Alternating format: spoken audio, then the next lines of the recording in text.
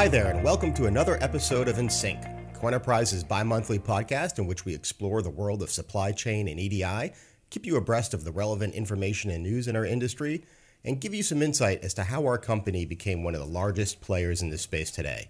We've got a great episode for you today. We're going to be talking about EDI chargebacks. My name is Joe Mandato. I'm the Director of Software Engineering at Coenterprise, and I am joined by my co-host, Michael Rabinowitz, our CEO and founder. Hi, everyone. So we're really excited about chargebacks and this discussion. It seems like this is a topic that has gotten really hot lately, even though that chargebacks have been around for a while. Mike, why don't you get us started? What is an EDI chargeback? We live in a time where consumers have high expectations of retailers. They have expectations that goods are delivered even day of an order, definitely within 24 hours or within 48 hours. And they have expectations that they're not actually paying shipping costs.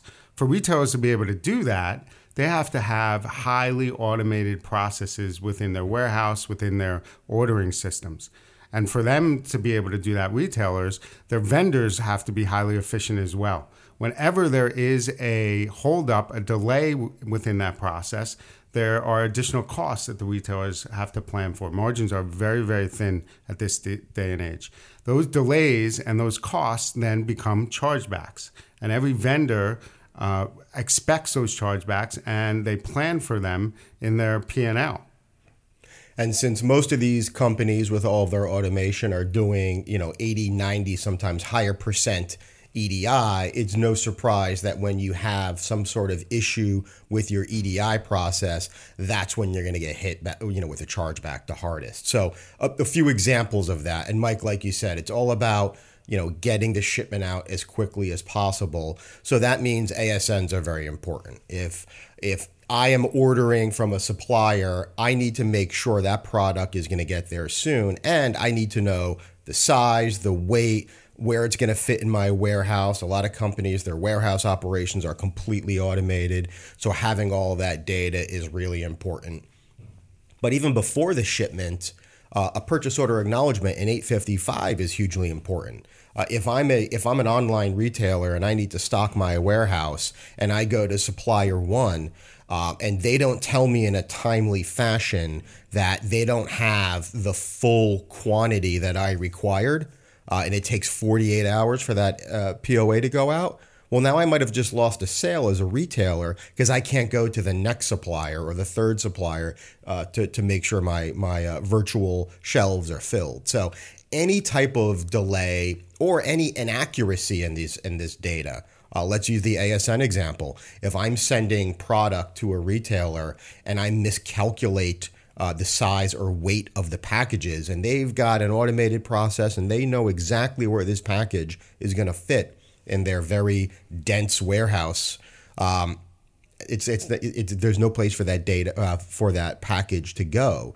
So that can create inefficiencies. So without a doubt, inaccurate and late data causes retailers to spend more money than they would than if everything was flowing very smoothly. And we've got a ton of stories of what the ramifications of this bad data is. Mike, why don't you start us off with a couple of those? Yeah, we do. As being an implementer of EDI solutions, integration solutions, and big data analytics solutions, we help companies strategically look at their business processes and make them more efficient. Vendors today are very excited about increasing sales volume. Their volumes are increasing quite considerably, especially in places like Amazon or e-tailing. But vendors have to be very careful at these increased volumes and make sure that they have the processes and the checks in place to ensure that the automation is happening smoothly. Some things that we've seen in the past and a result of a delay or an issue within a business process could result in a retailer refusing inventory, returning or disposing of inventory, and we have a story on that one that I'll share in a second, blocking future shipments, or getting involved in resolving problems related to preparation of the goods that they are purchasing. Each of these have significant impacts on vendors, cost impacts, planning impacts. One in particular story that I want to share is disposal of inventory. We have a customer that sent an ASN to the wrong retailer and then shipped the goods to the right retailer. It was a significant 6 figures worth of goods, and those goods were disposed of. That caused that specific manufacturer to put a compliance process in place, and we worked the whole EDI system essentially, including dashboards that went up to the executive level, so they were looking to make sure that things are flowing smoothly. Notification alerts to look at key orders and key shipments to make sure that those were flowing smoothly.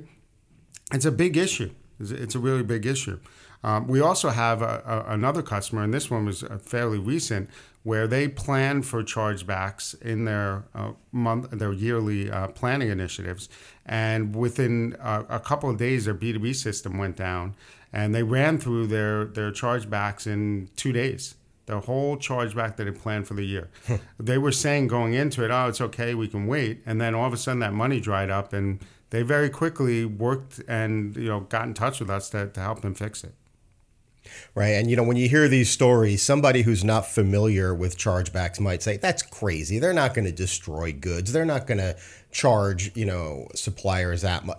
That's not true at all. So I've got a story.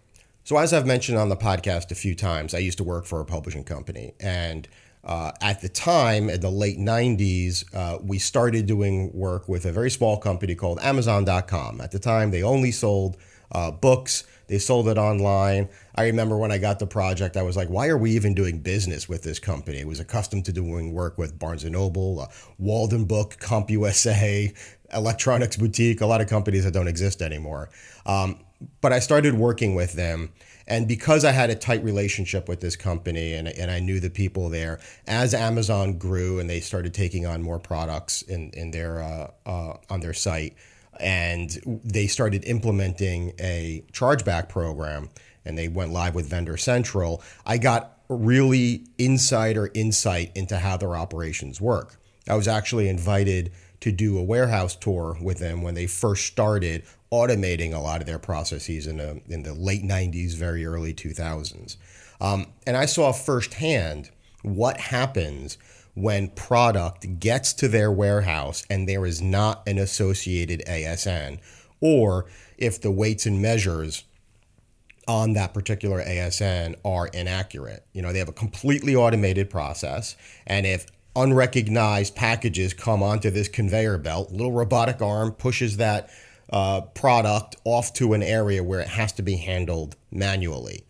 And sometimes for a very large truckload that was unexpected, that truck will sit there because they don't know how to process it. They don't have the people set aside to process very large quantities of packages like that are unaccounted for. So yeah, it's not unrealistic at all that they have to get rid of that, get it out of the way, send that package away, send that truck away, so they can, the rest of their automated processes can work without error.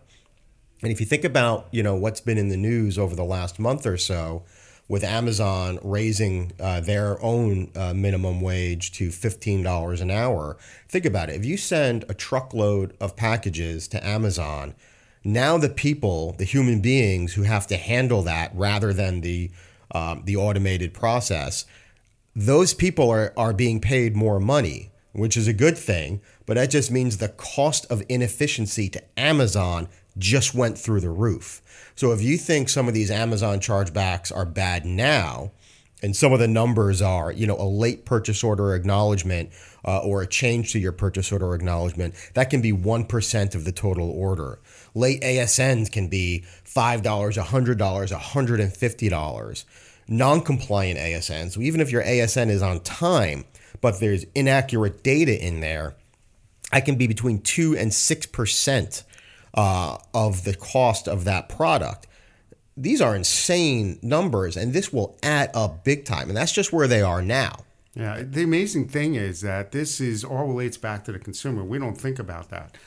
Companies don't think about that. They think about their individual businesses and their individual bottom lines, their individual profit. But at the end of the day, what's driving all this is the demand from the consumer. They want things quicker. They want things as cheap as possible. They want new goods, new versions of goods to be released quickly. It all goes back to what the consumer's expectation is. I love my Amazon Prime. As much as we might be, railing on Amazon here for these chargebacks, I am an Amazon, user every week without fail. But the cost, whether it's Amazon or any other retailer, the cost to the supplier isn't just in dollars; it's in time too. Fighting these chargebacks takes a lot of time. You have to go through Vendor Central. It rarely gets resolved on the first try, right? You have to provide data, provide a paper trail. There's a lot of back and forth, and some companies they just assume this as a cost of doing business. Right, They might just say, "I've got a budget line in here. If I waste $300,000 a year on chargebacks, that's fine." A lot of vendors consider chargebacks too complicated to actually fight. They just consider themselves non-compliant, and as you said, they have a budget line item for chargebacks. It doesn't need to be that way, and that's something that we actually tackle with Synchrify. There are tools that are out there that help you to combat these types of fees. Right. And, let's say, 1% of your sales is preventable deductions. And let's say you can just cut that number in half. If you're a supplier that does $500 million a year in revenue, that means you can save over a couple $1,000,000 just by reducing your chargebacks in half, not eliminating them, right? There's always going to be manual errors, issues that you're not going to be able to get your chargebacks down to zero. But if you can cut it in half, a decent sized supplier could save millions of dollars. For me. Absolutely. It's definitely motivation. And, part of our job and our mission at Co-Enterprise is to show our clients how to do this and not make them scared of it. There's no reason to be scared. You just need the right tools and the right education to be able to use those tools to help combat this. Right. And, I think your point was well taken about companies just assuming this as a cost of doing business and just, not bothering to fight it. The problem is what we're seeing, having worked with some of the largest companies in the world on their EDI and their integration problems, more and more retailers right now are looking at implementing brand new chargeback programs. Mike, I know you've been working with one. Yes, we're working with a large retailer right now to put in an ASN compliance program. And they're doing it for a multitude of reasons. One is to make their supplier community better, to make them more efficient so that they can sell more of their items in their stores. That is definitely part of these programs that vendors don't typically think about up front, but they recognize in their bottom line later. But it is also for them to be able to provide analytics to their organization, the retailer organization, to make their processes more efficient. Ultimately, they want to get goods in stores so that consumers have them as quickly as possible. What's interesting about this specific retailer is that in their history, they have a very long history, they haven't had an ASN compliance program. They've looked at it as it would be a burden on the vendor. And we have been educating them on the fact that it's not a burden, it is a process efficiency that is going to help both sides. And you need to look at this from both sides. And not just both sides, but also from the consumer perspective. This is a long tail process. It starts with an order, but there is a long tail process actually to get it to that consumer. And we need to look at this holistically. Absolutely. And, you've been working with this, very large retailer, and I've heard from much smaller retailers, privately owned companies that are seeing what sort of the bigger players are doing in the retail space and saying, you know what, maybe we should be doing the same thing. I have issues getting my products into the shelves, and my consumers are hurting because of it. They're coming into the store and maybe leaving without making a purchase because the product isn't there. Even the smaller companies are starting to look at it now. So if you're listening to this and you're a supplier and you're like, well, the cost isn't high enough for me to take action on it, now is a good time to investigate what you can do. And good news, it's been kind of dire thus far. We're talking about all these chargebacks, how much they cost, all these inefficiencies. There's a lot that you can do. So one example is really put a focus on the POs and the ASNs in your organization, right? Something to keep in mind is that these PO and ASN problems really aren't pure EDI problems, right? When I implemented that Amazon.com map in the late 90s, I don't think I touched that for 10 years, right? It's very rare that you're going in and tweaking the actual EDI maps. However, there's a lot of other processes where you can have breakdowns. So what we did is we made sure we had additional uploads of purchase orders into the system. Another thing you can do is work with your retailers and tell them about your process. Tell them, hey man, we don't process your purchase orders over the weekend. And I notice you're always sending us a PO on Saturday morning. Of course, that's always going to be late. Any chance you could get us another feed of data late Friday? And I've had great responses with them saying, yep, got it. They're prepared to handle that. They want to work with you. They don't want these inefficiencies. They don't want to give you chargebacks. So that's number two, is you can really work with these vendors, tell them about your situation, and that can help reduce the chargebacks. The third thing that we can do is really make this chargeback problem not just an EDI problem, but ingrain compliance into your entire organization. We know that chargebacks can occur anywhere. It's not just an EDI problem, even though EDI always gets the brunt of it. One example of that happening with me was we had a new account created for a retailer, and that account was set up in the ERP system and not enabled for EDI. So there was a whole bunch of ASNs and invoices and POAs that were not coming out of the ERP system to even get to EDI. So of course, EDI is not going to send it out. So all of a sudden we get whacked with a chargeback. EDI had no clue. So you really have to make sure that every member of your organization is aware of this chargeback, even if the EDI team is the one feeling the pain. Yeah, it's an education thing. Companies are very siloed, and individual departments and responsibilities are siloed. But a business doesn't work based on one department. It works based on all of the departments doing their job and filling their roles. If we educate and explain to people the importance of each individual job function and the external partners, it will help them to understand the importance of a compliance program. And one of the big misconceptions that I've heard over my whole career is that chargebacks are a profit center for retailers. They are not a profit center. They are a way of covering costs from delays. These are highly automated organizations that need to keep costs down to be able to provide the goods and services to their consumers. We have a customer, for example, a distributor, and they were one of the first to have fully automated warehouses. From the time that the truck actually gets to the warehouse, to the goods being unpacked from the trucks, all the way to the shelves, it is all robotics. Anytime there are any issues with not having data, an ASN, for example, the trucks will stop and the robots won't be able to do their work. At that point in time, there's additional costs. There's manual human intervention that needs to happen.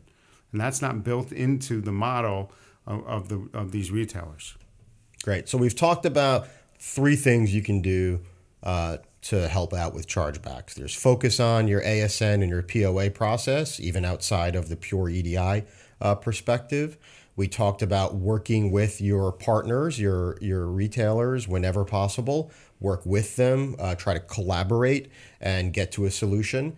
And the third thing we talked about was ingraining compliance into your organization. Don't work in silos, work together to solve these problems. What's the fourth thing people can do, Mike, to help out with chargebacks? Use Synchrify, Joe. Absolutely. We Some of the earliest use cases that we built into Synchrify were regarding chargebacks. So for example, you could set up an automated rule, right? Synchrify works day and night to say, if I process an Amazon purchase order and I don't receive a purchase order acknowledgement back from my ERP system within, pick a time, 18 hours, 24 hours, send a real-time alert to me so I can deal with the situation before I get a chargeback, right? That's key. Chargebacks are a problem. Dealing with chargebacks costs time and money. Wouldn't you rather just prevent them? Absolutely. Synchrify was designed to be a tool that is easy to find information. And as we said earlier on this podcast, vendors are scared because it's hard to get the information to combat a chargeback. With Synchrify, it is easy. We've actually put tools within the application to make finding information easy, whether it be a search bar, or the document filter, or dashboards that have indications of issues with drill downs on the actual issue and finding what the problem is. Everything that you do within the application is to help you answer questions quickly and find information. And the great thing about that is you don't have to be an EDI professional to get this information. Let's say you're combating a chargeback and one of your retailers said, hey, you never sent the ASN. Well, you could use Synchrify, simply type in the purchase order number. You don't even need to know the ASN number. Type in the purchase order number. You can use our timeline feature to navigate right to the ASN, and then you can check to see if a 997, a functional acknowledgement, was received for that. If it was, a non-technical person can just download that document, send it off to the retailer, and provide that proof. And you can do all of this in about as long as it took me to just say that, without exaggeration, and without contacting your EDI team. So you can really take the amount of time it takes to combat these issues and minimize it, just in a huge degree. There's plenty of other things that you can do in Synchrify. We encourage you, if chargebacks are a problem for you and you want some help, you want some relief, talk to us. Synchrify.com. You can reach out to either Mike or myself. It's Michael Rabinowitz and Joe Mandato on LinkedIn. And yeah, do yourself a favor. Let's be in a position where we can all give thanks this Thanksgiving for the reduction. Yeah, for the reduction in these chargeback problems that all companies deal with. I'd much rather see those preventable deductions cut in half. I'd rather see it go back to your employees and your families than go to the retailers. Hey, it's budget season right now. Talk to us. Let's get this squared away for you in 2019, and let's let us help you save some money. Great podcast, Joe. Thanks for including me. Mike, it was a blast. 3, 2, 1, boom.